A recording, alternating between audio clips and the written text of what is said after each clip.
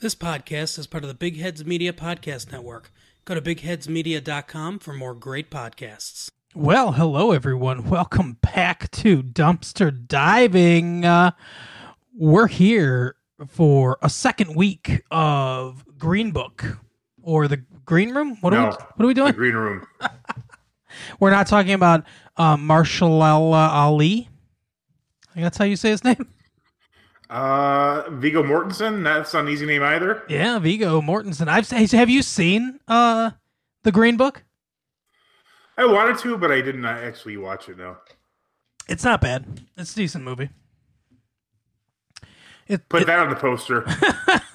It's one of those movies where there's racism and then the white guy solves it. Well, that's good. I mean, someone's got to solve these problems. Exactly. I was so for those of you in the know, I was a couple minutes late to our recording sesh here. That's industry term, guys. But I was talking to a little inside, I know. I was talking to my 14-year-old daughter over FaceTime or Skype or whatever it is, because I haven't seen her in a while because of this crisis and everything. And this is a conversation that I had with her. She asked me if I knew someone, because we got onto the subject of TikTok, and she asked me if I knew a girl named Charlie something. I don't remember her last name now. Hebdo. What is it? Charlie what? Hebdo? Hebdo? No, I don't. I think it was Charlie D'Amelio. Oh, well, that's close. Apparently, she's some 15-year-old that does dances on TikTok, and she's super popular. And my daughter was saying that she's way more popular than she should be. But she's also, like, she got cheated on by her boyfriend, whose name is Lil Huddy. I'm sorry, it's what you cut out there? Lil Huddy. So I look Honey? Huddy, Huddy. Oh, okay. So I looked up Lil Huddy, and she said, this is what she said to me. She said he's famous for having curtains. I was like, you mean like we all have in our bedroom? And apparently it's a hairstyle. Remember like the late 90s, early 2000s? I think maybe Joey Lawrence had them. It's where the the front of the hair is really long and could get in your eyes, and you know, like, you ever see that movie? Like a reverse mullet? Yeah, kind of, yeah. You ever see that movie Bye Bye Love? No. Oh, okay. Well, the guy in there definitely had it. I remember in the late 90s and early 2000s, just guys all over the place brushing hair out of their eyes, and every girl swooning about it. I think they do that in the early 2000s for sure. Like, I used to work with like 50 of those kids. Yeah, exactly. So that hairstyle apparently is back now. But it's like, there was so many. It's so weird having a conversation. I mean, I love her obviously, but it's so weird having a conversation with her sometimes, because she'll say something, I'll be like, "What's that? What's that mean?" I probably ask that about 25 times during one conversation with her. But she's really into anime, and guess what I got to show her, Mike? Oh, anime? Well, over FaceTime on my phone, but she could still see it. I got to show her the Korean animation ending episode. I knew you were going to say that. Yeah. She was cracking up so much because she's like, "Oh, it is like that. Yeah, anime is like that." I used to watch like Clerks, the animated series. Like I used to watch it really late at night, and I wouldn't really pay attention at the time. But the first time I'm like, "What did I just hear when that scene happened?" And I had to rewatch it. It was I almost died laughing. Big American body. Work, everybody work. We are slaves. So great. There's so many subtle parts, like where the Transformer just crushes this person, and there's just blood spraying everywhere. Yeah. Oh my god. Yeah, but that was great. So we still get to share things, which is awesome. Mike, guess what? Last week we talked about some news, and we completely skipped over doing your segment here. So, Yep. do you have your keeping current with Mike ready to go? I do. This time we're going north of the border to Canada. Oh, That's just north of the Canadian border. gossip? Wow. Yeah, I didn't even think of this before. It's pretty awesome. This site is called Narcity.com. Narcity. Okay. Narcity.com. We're looking for some hot Canadian goss. We use that language too, just like you guys do. Goss. Now, I know you probably already have heard this one, but did you know that Francesca Ferrego says she and Harry Josie aren't actually engaged after a reunion episode? No. Francisco what? Francisco Franco? Francesca Ferrego, Farago. Her and good old Harry Josie, Jowsey, aren't actually engaged after the reunion episode of whatever show it was. Wow. Okay. Oh, apparently, let's see. It says too hot to handle. Instagram is the first thing that comes up for this person. But it says too hot to handle, Francesca or whatever. Let's see. She is apparently, come on, load. She's got a blue check mark on Instagram, so she looks, she's fine. She's decently attractive. It looks like she's, I don't know. I don't know exactly what nationality she is. Italian, maybe? I guess. I don't know. I don't know. Hard to tell. Canadian? But yeah, so she's on something called Too Hot to Handle. I don't know what that is. Let's see. Too Hot to Handle. Let's see. On Harry's proposal, sexuality, and slut shaming. Apparently, she's been slut shamed. Too Hot to Handle is a reality show. It's had one season. It's on Netflix. It's a reality show going straight to Netflix. Another sign of the apocalypse. Is it Canadian? Let's see. 8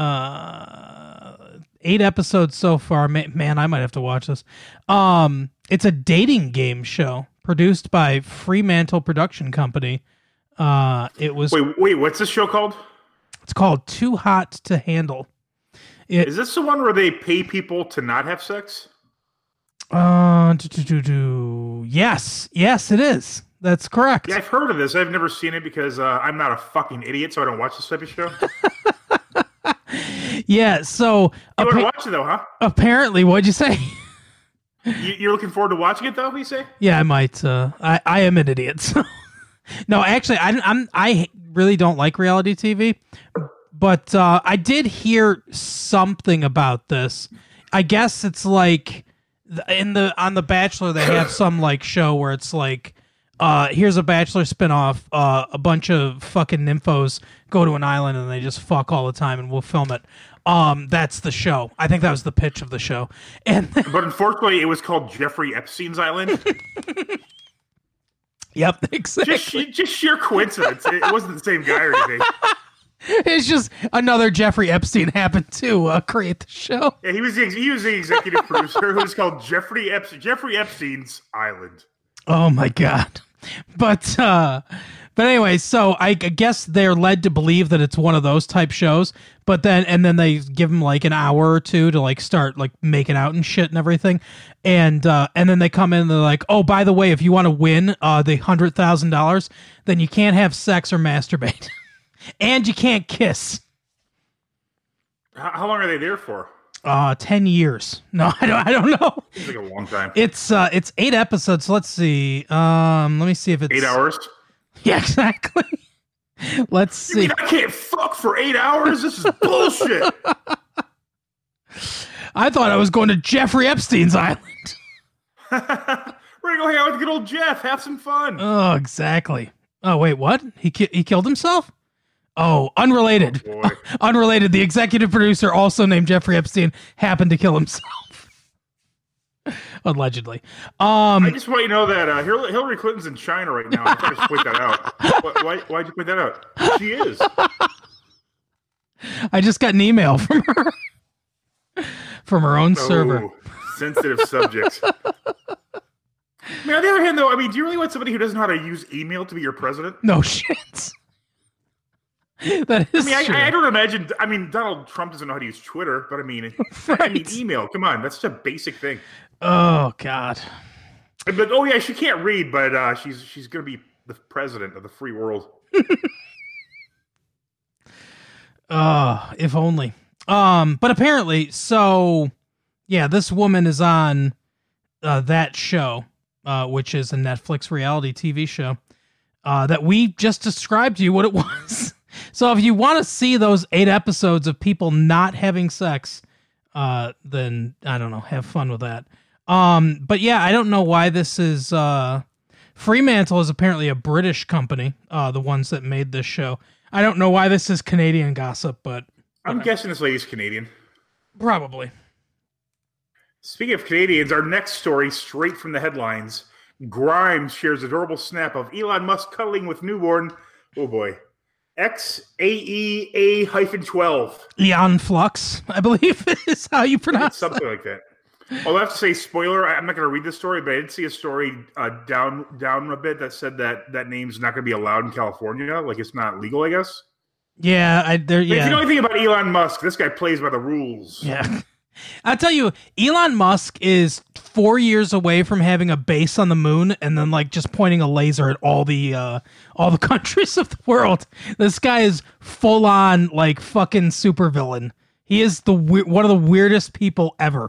Remember like 15 years ago when he came out and he was like, hey, I'm the new CEO of Tesla and these are electric cars. And everyone was like, here's the man that's going to save us from global warming. Here's our hero that's going to deliver us from all the evils that we've done to planet Earth. This fucking genius. And now he's turned into fucking Dr. Evil from Austin Powers.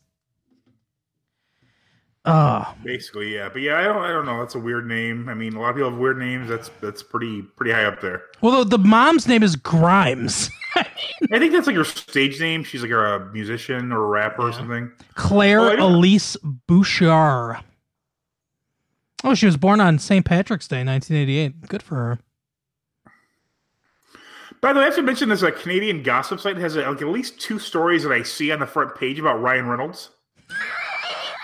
Anytime Ryan Reynolds does anything, he's got to get into Canadian gossip magazines. That's for sure.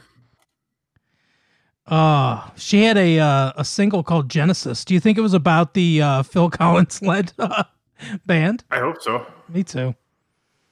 I've heard the name, but I don't think I've heard any of her stuff. No. So when I looked her up, one of the things that comes up is an article from Vanity Fair that says Gwyneth Paltrow accepts defeat in the face of Grimes and Elon Musk's baby. What? What could this possibly mean? Aren't her kids like one of her kids' name is Apple? I don't know what the other one is. Yeah, was it probably like steamed clitoris or something like that? Is her defeat like the weirdest baby name ever? While most of us, I don't know what other kids are named. While most of us on planet Earth are just figuring out how to pronounce X Eon Flux A12, Musk's name, Gwyneth Paltrow has just sent a special gift to the infant's parents in recognition of their triumph, as spotted by the hawk-eyed folks at Comments by Celebs Instagram account. You know, the great work done by Comments by Celebs on Instagram. Paltrow responded to an InStyle magazine post about the first child of the South African-born founder of an actual thing called The Boring Company. Wow. And the Canadian-born recording artist. I think we got beat for most controversial baby name. Oh, okay. Yeah. Yeah, well, the controversial baby name that she had was Apple. I mean, that's... Oh, she has another weird one. No, she definitely has another weird one, but the Apple's the one they reference, and it's like, that's really not that controversial of a name. That's not even like the weirdest celebrity name. The weird, one of the, like, I think Penn Jillette's daughter's name is Moxie Crime Fighter. Yeah. Gillette. Yep. Which Moxie is a popular drink from New England where he's from, and also the verb Moxie, and he just no one cares about your middle name or ever asks for it, so he's like, why not? Yep, exactly. Just like no one will ever know your middle name, Mike. That's true. But my dad couldn't escape his middle name. Cheater. Yeah. Cheater. I seriously, I hope all his bullies are dead because they have to live in shame. Like they probably prayed for death for how just pathetic they were at not being able to come up with something better. What if some of them are still alive and listening to this podcast right now? We should confront them. Like, oh, I heard you used to make fun of my fucking dad, huh? That would be a great show. Just tracking down your father or grandfather's bullies and then bullying them back. 90-year-old men. Yeah, they're 90 now. So. I was in the war. Yeah, the Civil War. Oh, I'd love it. What do you got to say now? You fucking hunched over piece of shit. You could take down 10 Krauts, as you described earlier, but you can't go one day without your medication? Are you truly the greatest generation? Yeah.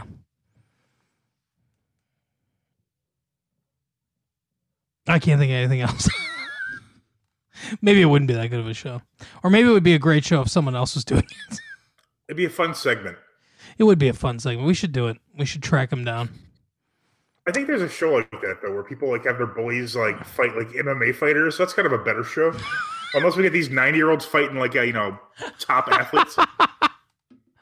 No, we put them in the ring, and then they have to fight old style boxing with their fists like pointed at themselves. And the champion is a kangaroo. Yep. Come on now. But they comically mistake it for a person because they forgot their glasses. Mm-hmm. Well, that guy can really jump. Oh, man. Let's see what else we have Canadian news-wise. This is an actual story. Okay. Jim Carrey gives an update on his quarantine beard, and it's looking very scruffy. What? And there's a photo of it, and that's the whole story. I think Jim Carrey's been looking kind of fucking scruffy for a while now. Yeah. Yeah, ever since he's talked about how he doesn't really exist. Ever since he killed his girlfriend. Yeah. How he doesn't really exist and nothing matters and all that stuff, yeah. Interesting guy. Right. I read an article today. As you know, for whatever reason, my phone has decided that I like BuzzFeed. And I guess they're not wrong, because I do end up clicking on at least some of these articles just out of sheer like anger. Now, I didn't save it. I wish I had. So I don't know if I'm going to be able to. I don't know if I'm going to be able to do it justice. But the article said something like it was one of the Jenners. Who's the most famous Jenner? Well, their kids. Kylie? Oh, I don't know. I think it was Kylie Jenner. Let's just say it was Kylie Jenner. The article said something like Kylie Jenner is, yeah, that's what it was. Kylie Jenner has dyed her hair blonde and ... she's serving. And I was like, what the fuck does that mean? She's serving. So I went into the article, and it was basically like, you all know Kylie Jenner, and then there's a picture of Kylie Jenner. She's been in quarantine, and that's a picture of her in her house. But recently she went blonde, and then it's a picture of her posting something on Instagram where her hair is blonde now. And it goes on like this, and then of course there's ads in between. I counted it, 128 words and 5 ads with 15 pictures of Kylie Jenner or some GIF or something like that. And at the end, it's like, but she's serving with this hair, and now I kind of want to go blonde and all this stuff. By the way, the article was written by a dude. So don't dye your hair. No men look good with blonde hair, basically, unless you're Aaron Eckhart, I guess. Someone's never seen Meteor Man. but anyway, so I was like, okay, I guess serving means she's owning it or something. I don't know what the fuck that means, but like, this is people are writing articles out here. Someone got paid to write 128 words, shove a bunch of fucking pictures in there, and then their algorithm put ads, strategically in the thing. Someone got paid to write that article, to write 128 words. I'm sure they didn't get paid well. I hope not. Whoever wrote that article, I hope you're starving. I hope you're the next segment of how are you surviving? Because it's fucking vapid nothingness. It really pisses me off. Something to do with the Kardashians was vapid. Yeah, exactly. But it really angers me as a writer, as an entertainer. Mike and I put a lot of thoughts into this show that we do, and we work hard on this. Everything, I don't know if you guys know this, but everything is scripted. Mike and I write an entire script out. It makes it sound like it's like we're just making it up as we go along.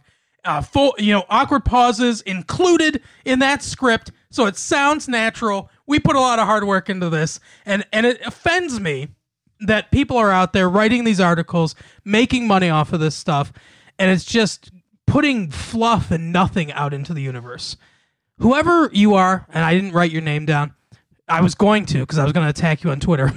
Then I thought better of it. But whoever you are that wrote that article about Kylie Jenner serving in her fucking blonde hair, fuck you. Get a real job.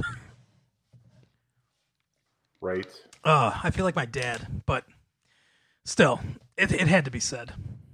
Tell us your bullies. Who hurt you?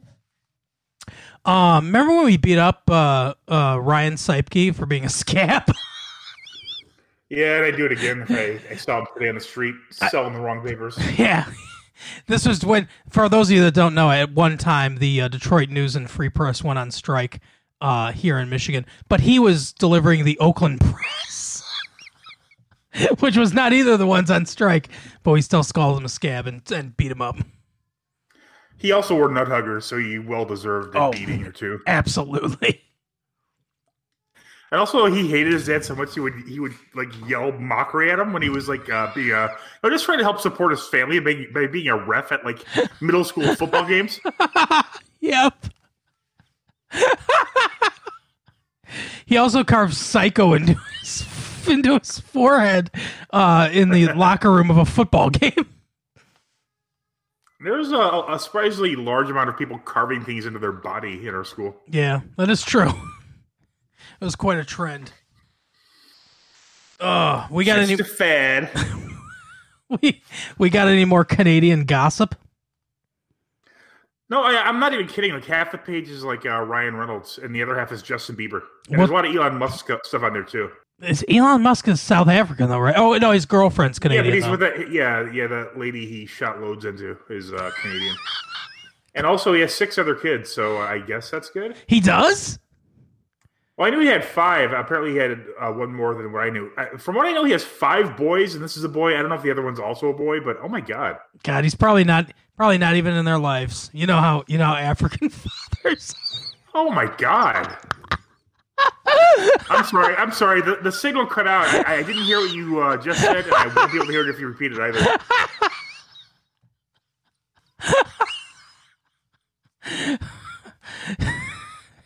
Just joking, guys. Come on. I love all peoples, but I don't like Elon Musk.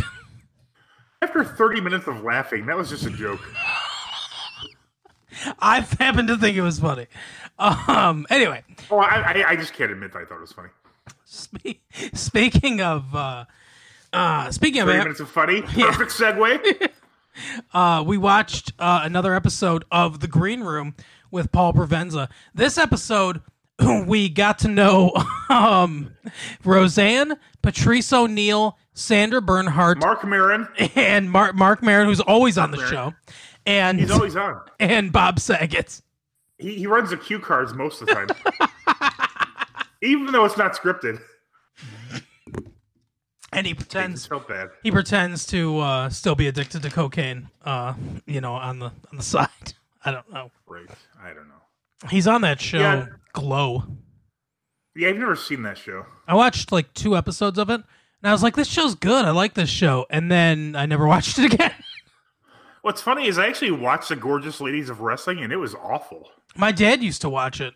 I remember. It was on late at night on, I think it was Fox. It was like on after Married with Children, and there was a Married with Children crossover with Glow. Yes. Yep. That's right. Do you remember? What was the? What the fuck was that show called? It wasn't American Gladiators, but it was kind of like that. It was like, what the fuck was it called? It was like Battle something. I don't remember. It was on late at night. I think it was supposed to be like a comedy parody of American Gladiators, but it was so stupid. Oh, was Tim Stack involved? He was in a lot of like parodies like around that time. No, but I do remember I liked Tim Stack a lot, actually. Yeah, I liked it. He's funny. I liked that show that I can't remember what show he did. Night Talk with Dick Dietrich. Yeah, that's right. That's what I was thinking. And also he did Son of the Beach.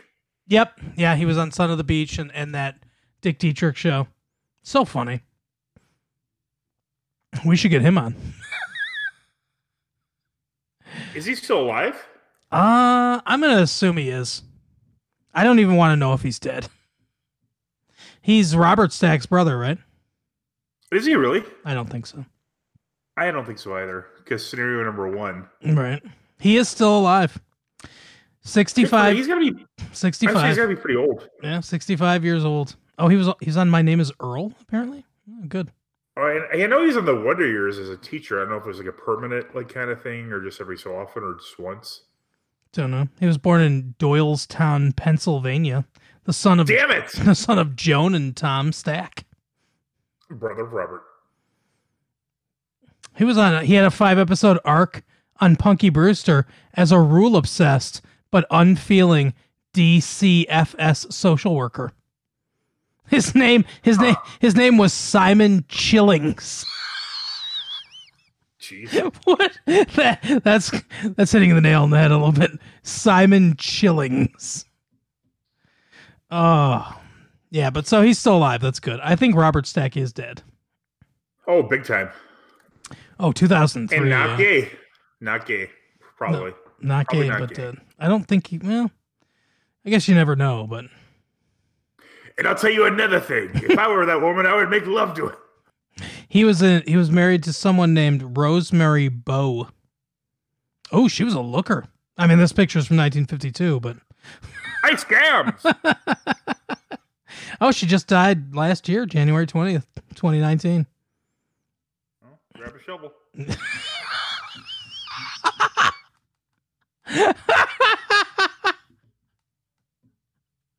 Well, if I wasn't a happily married man, Cheaper than a real doll. then I guess I might dig up and defile a corpse of a 90-year-old woman who I thought was fairly attractive in a picture from 1952. That's fucked up, man. I think it makes perfect sense. But I was listening to this interview or a little piece of one with Matt Damon earlier today. Yep. And it was about the Departed. You know, he was in with Jack Nicholson, obviously. Mm-hmm. And he was talking about the scene where they kill that woman out, like in the sand. He goes, "Ooh, she fell funny." Do you remember that part? Yeah. Like he said Jack Nicholson came up with that part. And he also said something about oh, I kind of want to fuck her again. Like he goes, because it's messed up because they imply they already raped her. Like, yeah, we get it. Yep. Oh God. Oh, that movie. I like that movie though. Jack Nicholson's weird because I think he's a really good actor, but I don't feel that he has a big range at all. So if you write the perfect part for him, he's good. Yeah. No, I agree. I agree with that for sure. He can. But if you had to be like a milquetoast like librarian, he'd be the same. Like, I'm getting the fucking Dewey Decimal System. Yeah. Well, that was Stephen King's biggest problem with him being cast in The Shining, is that he had been in One Flew Over the Cuckoo's Nest not too much earlier, and he just kind of looked fucking crazy anyway. Yes. So he was like, I don't like it because it's supposed to be subtle. And Stanley Kubrick was like, let me smack around Lily Tomlin a few times. Not Lily Tomlin, was it? What was her name? Oh yeah, not Lily Tomlin. Shelley Duvall. Shelley Duvall? Yeah. Robert Duvall's sister, I assume. Right. As a Stephen King fan, how do you feel about the original Shining movie as opposed to the TV remake? The original is far better than the TV remake. No, don't even consider. I mean, how do you think about it as far as the book goes? I mean, do you think it's better than the book? Do you think it's a good? No. I mean, do you think he could have done a better job? How do you? I mean, that's a really iconic movie and a really iconic Stephen King book. So the book, The Shining, the book is probably it's hard. It's maybe his best book as far as written. Like, it's not my favorite. But as far as like I strongly disagree. You don't think it's the best written book that he's done? I think some of his best written works, and some of them get kind of ridiculous, are the latter, like maybe the last 4 books of the Dark Tower.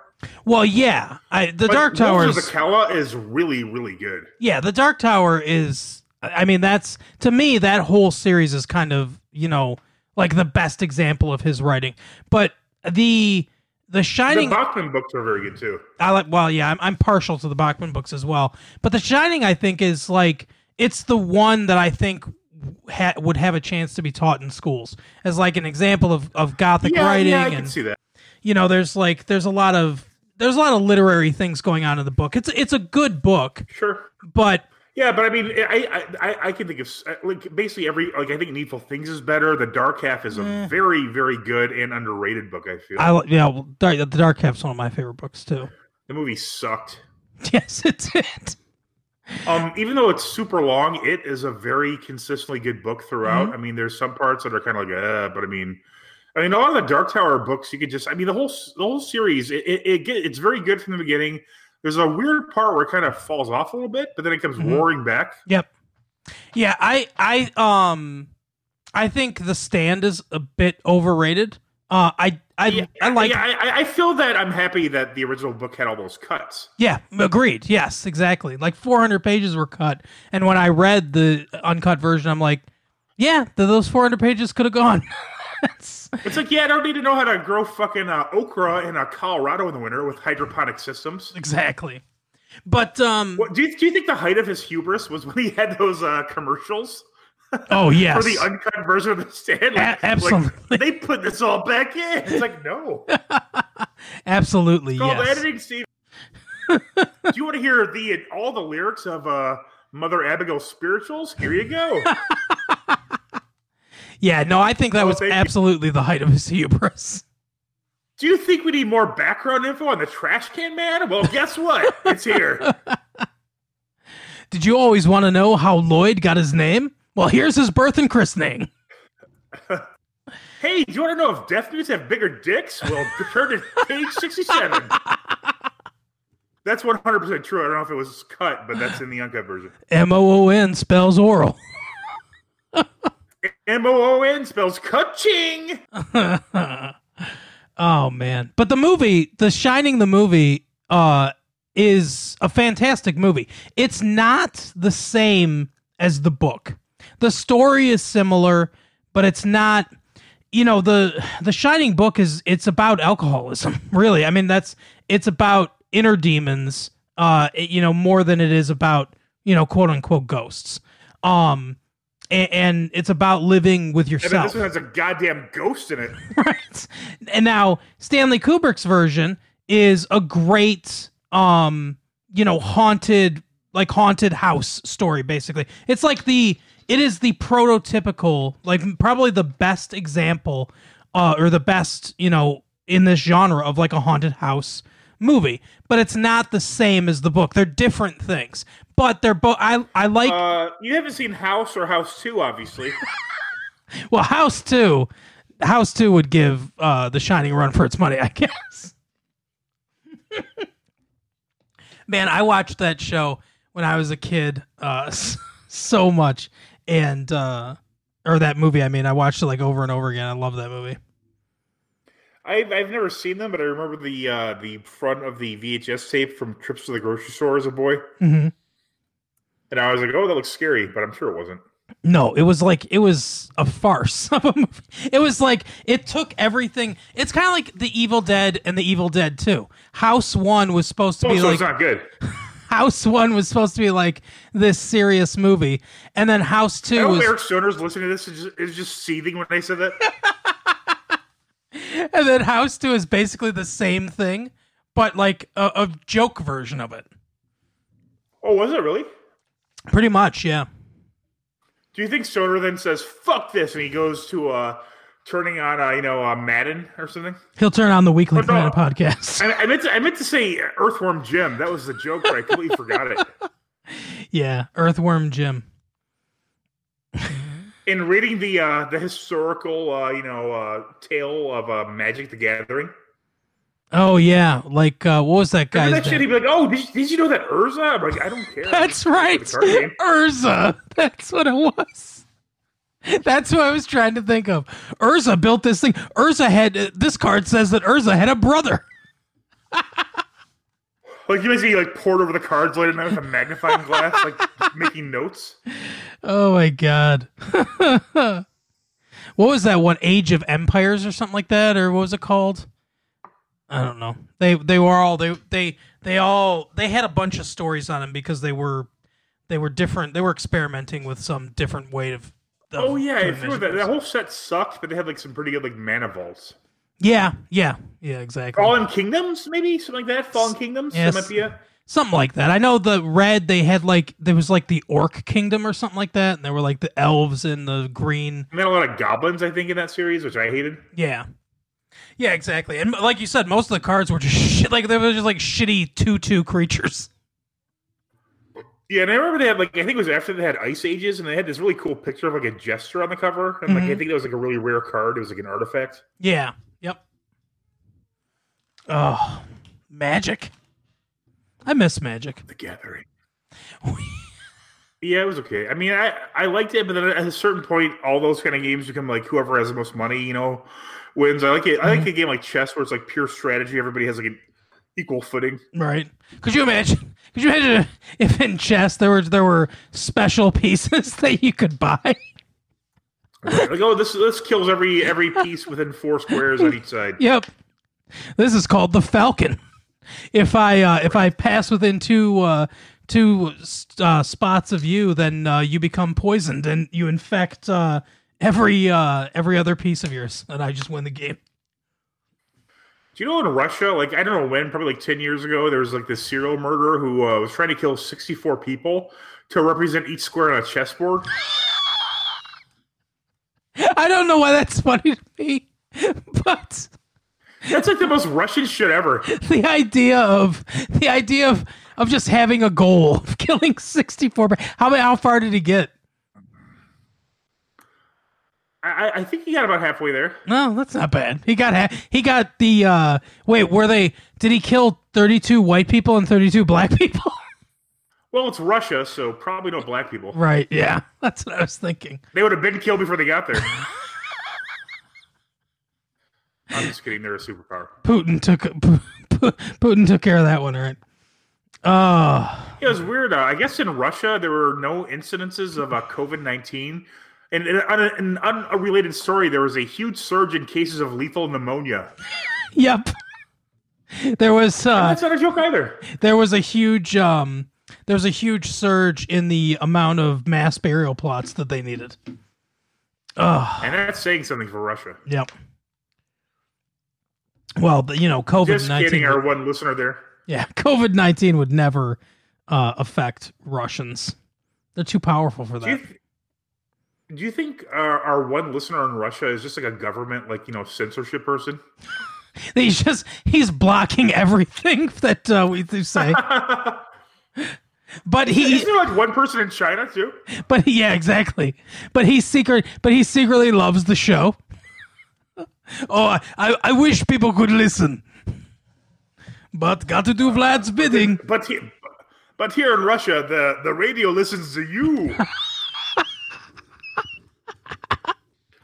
We just thought Yakov Smirnoff was joking, but he was just describing the atrocious, daily livelihood of a Russian man.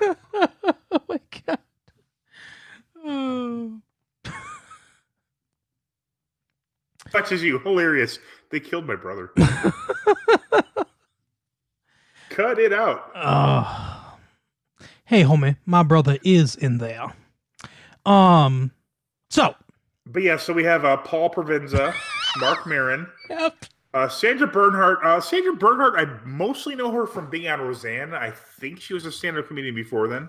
She was also in, and I cannot believe that I didn't bring this up, but she was also in, when we talked to Ed Begley Jr., she was also in The Late Shift, a movie about David Letterman and what's his name, Jay Leno's fight to get the Tonight Show. Was Ed Begley Jr. in that? He was, and I love that movie too. Who did he play? He played Ron Perth, who was an executive at CBS at the time. Huh? Yeah, I don't think is Conan involved in that, or probably not. No, this was pre-Conan. Although the guy that wrote, is that with the guy who looks a lot like David Letterman? Yes, yeah. The guy that wrote it though, he said that when the whole thing with Conan was happening, he said that he was writing a sequel, like kind of, to cover that. Now I don't remember the name of the guy that wrote it, but he had some, inside knowledge during this, whole thing.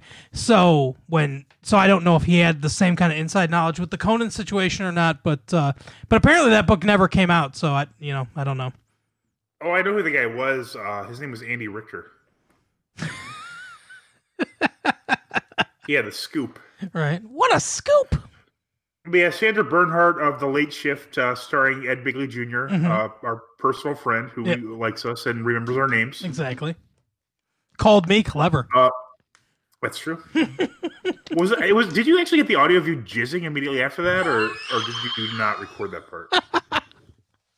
No, I edited that out. That's the one piece of editing I do. And this entire fucking series of shows. Yep. Anytime I get excited and I have to, cream my jeans, then I call that cream your jeans. So what are you, a fucking sitcom character in the 70s? Oh, I just cream my jeans in their acid wash. I call that an acid wash.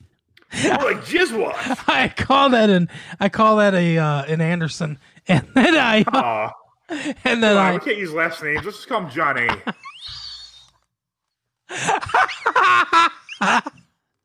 And I'm not saying like in a sassy way. Johnny. Like sweep the legs, sweep the pants, Johnny. Oh God. Sweep the pants under the bed because you can't let mom wash those. Oh. But you can't show us her dildos for some reason. Yep. That's like a scene from Good Boys. We would have believed you. Yeah, we didn't need to taste them or anything.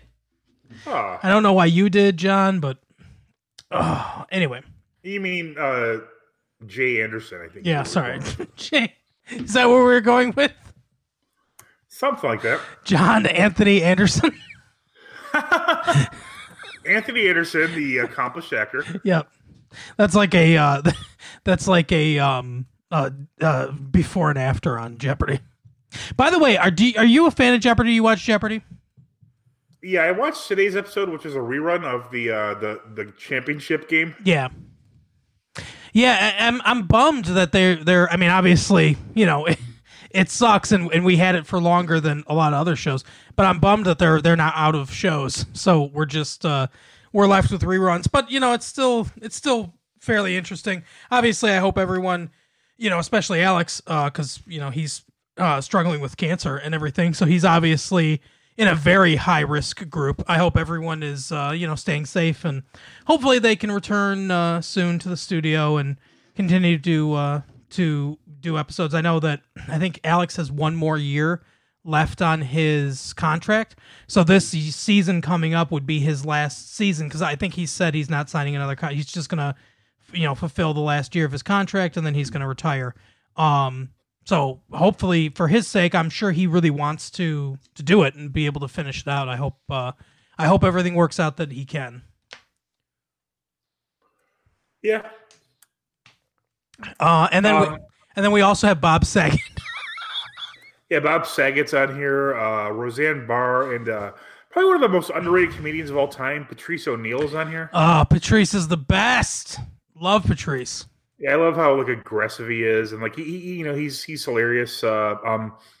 We see there's kind of funny part. There's Roseanne brings up this article where she took a picture as Hitler. Yes, like baking gingerbread cookies. Yep, gingerbread Jews. That's what it was. Yeah, I hear what magazine was for. It was pretty funny. There were a lot of good jokes around that. Like, she's like, yeah, they have a dream, like Hitler with a dream. It was really fascinating to hear her talk about like her thought process of doing the thing, like the whole thing. Like kind of like there was no aspect of that photo shoot that she hadn't thought of previously. The looking off into the distance, the gingerbread cookies, the whole, and like how she said that, you know, since then there's been, you know, different genocides or different genocidal attempts, and it's just commonplace now, like just who gives a fuck anymore. It's like you know, just a mundane everyday thing like baking cookies. And it was just, I mean, I like Roseanne a lot, and it was just really fascinating to hear her thought process. She's a very cerebral comedian in ways that I don't think she gets enough credit for a lot of times. Yeah, another thing about Roseanne, though, that's important to remember is she's fucking crazy. Oh, she definitely is crazy.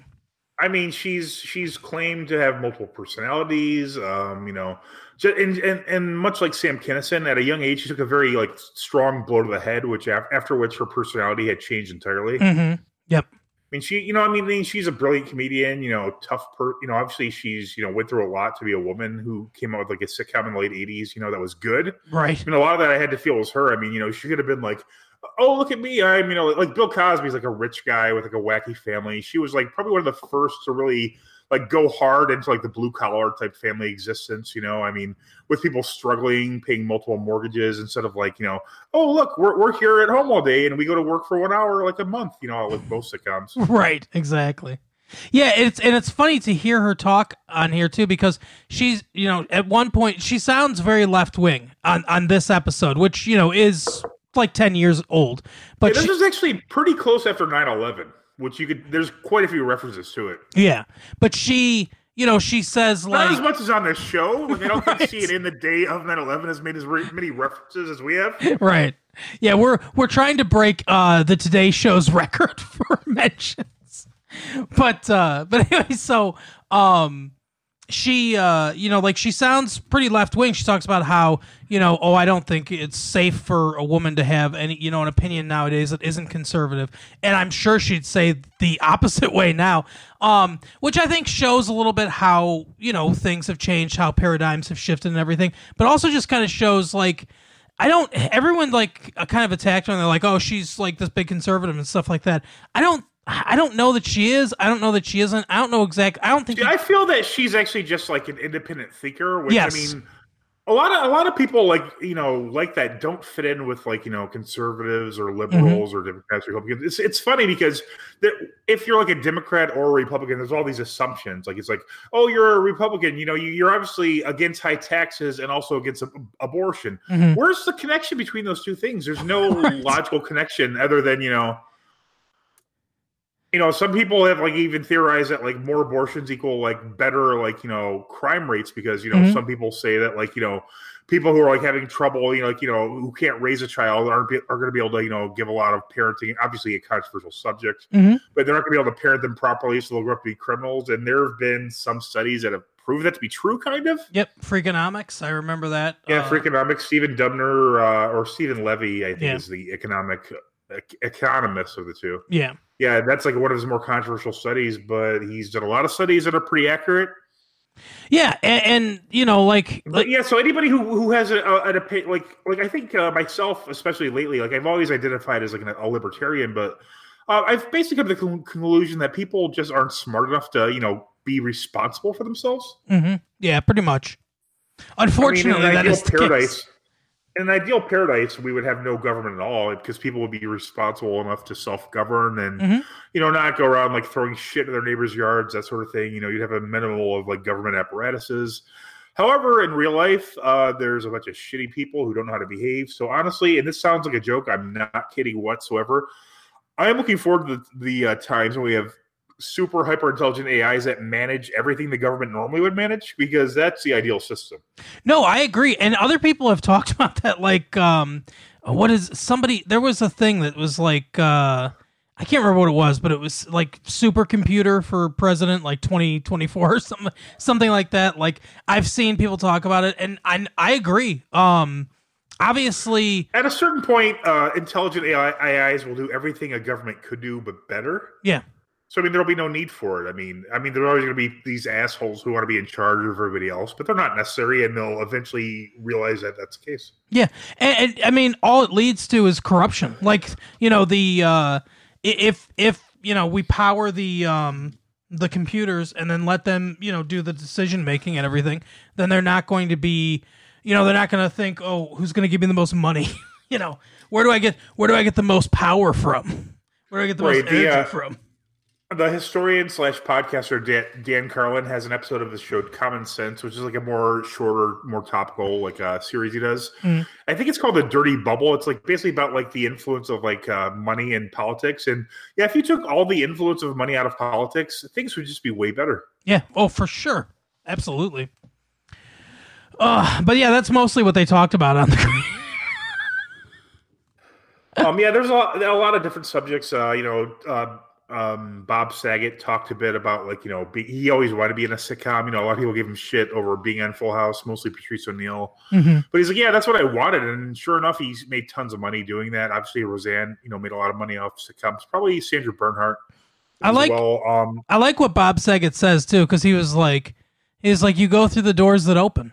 And it makes sense when you're in a field like that where you're a comedian or you're an actor or where I guess actually any field really, any kind of career opportunity. I guess that that's the case. You can't there are people say like beat down the door and stuff like that. I mean, in some ways I guess you can, but it's like if he wanted to be like Bob Saget, like kind of like Ed Begley Jr. Talked about, although I think he could be a leading man, in my opinion. But anyway, he was like, I wanted to be a leading man, but I realized that, that wasn't going to happen. I get, those doors didn't open for him for whatever reason. So you can't, even if you want to, you can't go through them because they're not opening. So I kind of liked, that his attitude on it. I don't find Bob Saget very funny usually. But I find, kind of like Jerry Seinfeld, I find him really interesting. When I hear him talk about comedy and stuff. He's been a comedian since the late 70s. He's been around everyone. Like his first show, he was with Richard Pryor on stage. Yeah, exactly. But yeah, I find him very fascinating talking about, comedy, talking about, just life and stuff like that. He seems like a really interesting dude. Yeah, what I think is especially interesting is not only do they have Bob Saget, who mentions like not quite selling out, but he's like, yeah, I want to be on sitcoms. I want to be where the money is. He's perfectly fine with it. And you have Patrice O'Neill, who is notorious for avoiding anything ever that could improve his like standing in like, the celebrity of comedy or like, fame. He's like, he was on The Office briefly. He's in almost nothing. He's in the Chappelle Show, but he is... he's one of the funniest people you'll ever hear speak. He was, on the Opie and Anthony show for, quite a while. His stand-up is great. I mean, anyone who talks about him reveres him. He is one of the funniest comedians of his generation, and there's little to no doubt of that. He just didn't try to become famous, is what it is. He was like almost like bucking against it the whole time. Yeah, and it's funny because they kind of, not really directed at Patrice, but Roseanne sort of brings it up at some point in this episode where she says that she heard, she couldn't remember from where, but she said she thought it was true that sometimes, you have a choice between being successful or being great, and there's a lot of like people that are great that never become successful. And, that's kind of Patrice's story to a degree, unfortunately, and he said it all the time. And he said it on this show too. He was prophetic in saying, I'm 40 years old and I have diabetes and high blood pressure. I'm the oldest person here. And and unfortunately, he died, it's true. About 10 years ago, maybe. Yeah, he died at a very young age from diabetes. Yep. Very unfortunate, but that is. Do you know how he found out he had diabetes? There's a really crazy story about that. No, how? His girlfriend said his piss tasted like birthday cake. Holy shit! Yeah, I guess they were like urinating at each other, and it was so sweet. She's like, it was so sweet, it was notable. I guess. God. I mean, if it really tastes like birthday cake, though, wouldn't you want a little more? You would think so. I mean, I could see then why she was into it. It's like it used to taste like Sour Patch Kids, but now it tastes like it's liquid cake. This is maybe a little too sweet for me, Patrice. You better get yourself checked out. Right, but yeah, I really like the comedians on here. I mean, Sandra Bernhard, I don't really know her outside of Roseanne. I've watched almost every episode of Roseanne, if not all of them. Mm-hmm. Roseanne's a national treasure. She's hilarious. Yep. I think she's wrong 90% of the time, but I still just enjoy her. She's a person who is being honest with himself. You know, if she thinks she's right, she's not trying to sell anything. She's not trying to hurt anybody. Even with her thing a few years ago where she called that one lady, like I can't remember what she said. Did she say she looked like an ape or something like that? Or she thought she was... She said she couldn't tell. If you mix an ape, or if you mix like an ape with something else, then you get this woman. I mean, I honestly don't think she would say something hurtful like that on purpose. She just seems like a very genuine, honest person. And again, she probably, came up with Bob Saget quite a bit. They were both in the late 70s, early 80s at the Comedy Store in L.A., Mm-hmm. Yeah, let's see. I mean, can you think of anybody else who... I mean, Roseanne is like purely comedic. I mean, because...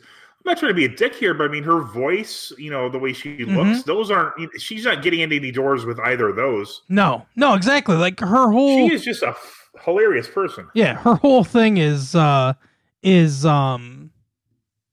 whole thing is comedy. You like it, like her and Patrice are similar in the sense that you're gonna like them in spite of anything you might have preconceived. Patrice is like this giant, 6'2", maybe 6'5". He's a very large, imposing man. He comes off very aggressively, but he is the funniest person you'll ever see on a TV screen.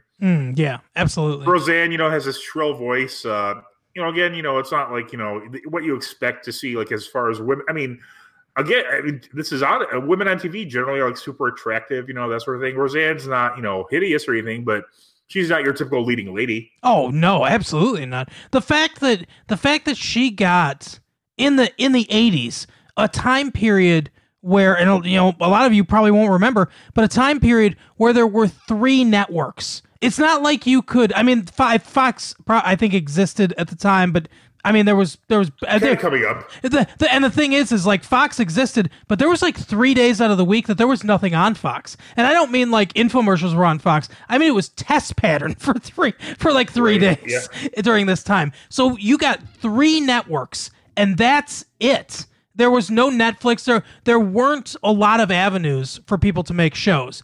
The fact that looking like she did, sounding like she did, that she got a show on one of those networks and it became the #1 show in the country, that's how hilarious she was. She was one of the freshest voices in stand-up comedy during that time period that she came out. And then, like you said, she made one of the most revolutionary sitcoms because at this time, I mean, there weren't blue-collar shows out there. There weren't shows talking about every... I mean, you may have a show where, like, we work at a bar, we're Cheers, but I mean, they're like, driving Porsches. They never mention, anything outside of Cheers. They have these elaborate, rich people type weddings and that kind of shit. Exactly. The tweet that she sent was, just so we can quote it accurately, was Muslim Brotherhood and Planet of the Apes had a baby equals VJ. She was referring to Valerie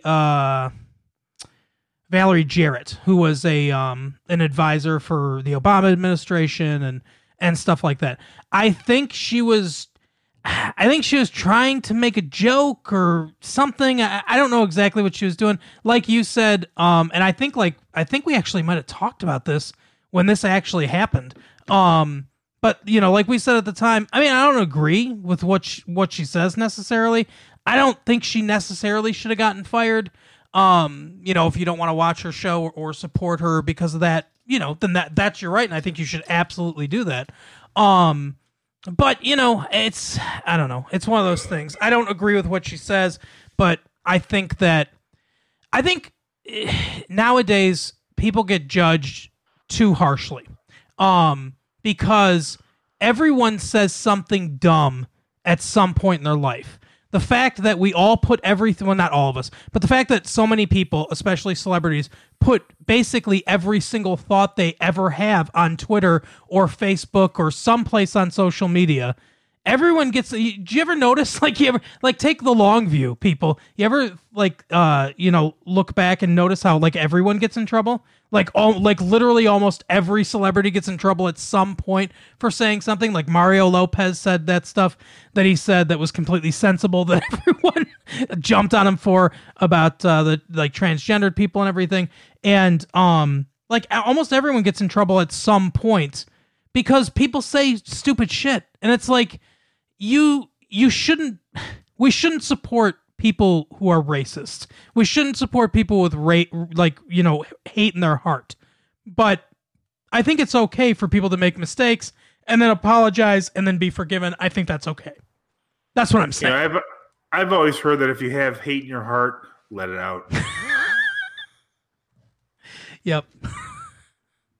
That's a good point, Mike. That's very well said. That's almost too poignant for this show. Thank you.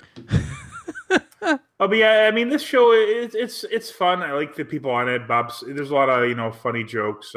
Patrice O'Neal has a lot of hilarity. Bob Saget discusses like his process a little bit. He like basically says each child he has is like material. He just mines them for material. Right. And that is probably how comedians would look at things. Like basically anything in your life is a source of content. Sure. But yeah, a good episode. I mean, not my favorite of the Green Room. Those will be coming up. There's more comedians I like a little more. But I mean, a very good, solid lineup. And again, Patrice O'Neal, possibly one of the most underrated comedians. I mean, honestly, look him up. Elephant in the Room, his last special was great. Look at him on Opie and Anthony. He just rips every other... Like, you can tell every other comedian's just intimidated by him. He just like rips him to shreds. It's hilarious. Yeah. Bill Burr tells a story about how... because they came up together too in Boston and everything. Bill Burr tells a story about how I think he says like one of the comedy clubs they would all sit around the table and they would rip on each other and stuff like that. In the afternoon before the show started, and the Cellar, I think. Oh, that's New York. I don't know. But he was like, Patrice was the king of it. Like Patrice would just destroy everyone, and no one could ever touch him. Like no one could ever say anything that would get under his skin or anything like that. But yeah, I remember Jim Norton once described he was like telling a joke on stage and it wasn't really funny, and then all of a sudden a phone booth like slams onto the stage. For our younger audiences, a phone book is a very thick book full of very thin pages that have listings. Yep, exactly. And Patrice O'Neal had thrown it, saying, "Look in there, you could probably find something funnier than that joke." That is hilarious. Yeah, he's one of those people who you don't know why they weren't like top level fame, but he's one of the funniest people ever. Rest in peace. Obviously. Yep. Yeah, search some Patrice O'Neal content out there. Go to YouTube. There's stuff on YouTube. I'm sure I haven't. Yeah, look on YouTube for Black Phillip. It's his relationship advice show. It's like obviously a parody of Dr. Phil, but very insightful person. I mean, it's controversial. I think he makes a lot of good points. So. Yep, and I haven't checked Netflix recently, but I'm sure at least some of his specials are on there. And obviously there are other avenues that you can go to find his specials, but, to check him out. He is hilarious. One of the funniest comedians ever. Yeah. And he, died way too young, like in his early to mid 40s, I think. Yeah. Yeah. I think he was like 43 or something like that. 43, 44. Yeah. It's a shame. Him, Greg Giraldo both died way too soon. Oh yeah, absolutely. Love Greg Giraldo. Another one of the best. Check your, anyone out there, drugs.com. I check it all the time for my wife because my wife's on a few different medications. But, if you have, if you're taking something new, even if it's over the counter for the first time and you have prescription drugs, it happened to Heath Ledger. It happened to Greg Giraldo. I think one of the Olsen twins killed Heath Ledger. Oh, is that what happened? And wasn't Greg Giraldo like in a rehab when he passed away? He died of a lethal combination of, I think it was antidepressants and sleeping medication or something like that. Over the counter sleeping medication. Oh, yeah, I thought it was something. I know he had a lot of like drug abuse issues. I assumed it was something like stronger. No, I think it was like, I think he had just come out of rehab, and I believe and I might be wrong, but I believe that it was just like an accidental like interaction. But always check, drugs.com if you're taking something, because it will give you, or call your pharmacist or whatever, but it will give you. Yeah, pharmacies, or you could just go up there and ask them. They're pretty good about that. Yeah, absolutely. So just be on the safe side. If you're taking something to sleep and it's something you've never taken before and you're on prescription drugs, just check if there's any interactions. Be safe out there, everybody. And avoid any of the Olsons. Yeah, exactly. That's what this show is all about: avoiding Olsons and being safe, and always knowing the location of Hillary Clinton. Right, and not just because the Olsons can probably peel bananas with their feet, just in general. I remember when I pointed that out to you, that they look like, and is it racist? They're white, so I don't think it's racist. They look like chimpanzees. They kinda, yeah. I don't think or troll dolls. Yes, that's a good one too. I remember the countdown of one of the Olsen twins is going to turn 18, and I'm like, who gives a fuck? One of them? Wouldn't they both turn 18 on the same day? Right. Yeah, and then wait 3 minutes later, the other one's 18. But it's like, I remember that being a thing and thinking, who fucking cares? They're not attractive at all. No. Ugh. But at least they killed Heath Ledger? Yeah, possibly. Allegedly. Didn't one of them... Isn't their sister in the Marvel movies too? Yeah, Elizabeth Olsen. She's Scarlet Witch. Fair enough. She's more attractive than them, but she looks a lot like them too, so still not good. Yeah, I disagree. You don't think she's more attractive than the Olsen twins? I mean, maybe slightly, but that's not saying a lot. Well, that's what I'm saying. I'm not saying I'm not saying she's Scarlett Johansson level or anything. I'm just saying. I don't think Scarlett Johansson's attractive. I like Scarlett Johansson. I could be happy with a little Scarlett Johansson action. She could talk you into it. I mean, not now because I'm married, but right. But yeah, so I guess that's the show. By the time we do another show, I might be divorced. Could be, but you could be married to Scarlett Johansson. That's true. Is she married? I don't know. I think she's dating or engaged to that. Hold on. The guy from SNL, is it Colin Jost or is it the guy from Practical Jokers? They're brothers. I don't remember which is which. I think something Jost is Casey. Yeah, I don't know. She was married to Ryan Reynolds. I didn't know that. Yes, you didn't read on fucking the Canadian Narcity? Apparently not. She was also married to some other dude named Roman Jarvik. I think that's the guy. I think that's the Russian guy that listens to our show. Здравствуйте. Oh no, he's French. He's French. Romain. Bonjour. Doriac. Let's see. Yeah, you're right. She began a relationship with SNL co-head writer and Weekend Update co-host Colin Jost in 2019. They were engaged. Okay. I heard her tell a story that was funny one time. Are they not engaged now? No, I think they're still engaged. I don't think they're married yet, but they're still engaged. Yes. But anyway, I heard her tell a story that was very funny one time. She said it was like the worst fan interaction she ever had or whatever. She went to the bathroom on a plane. And for some reason, the door didn't latch properly. So this guy opens the door because it doesn't say occupied because the door didn't latch properly. And he opens the door and he sees her.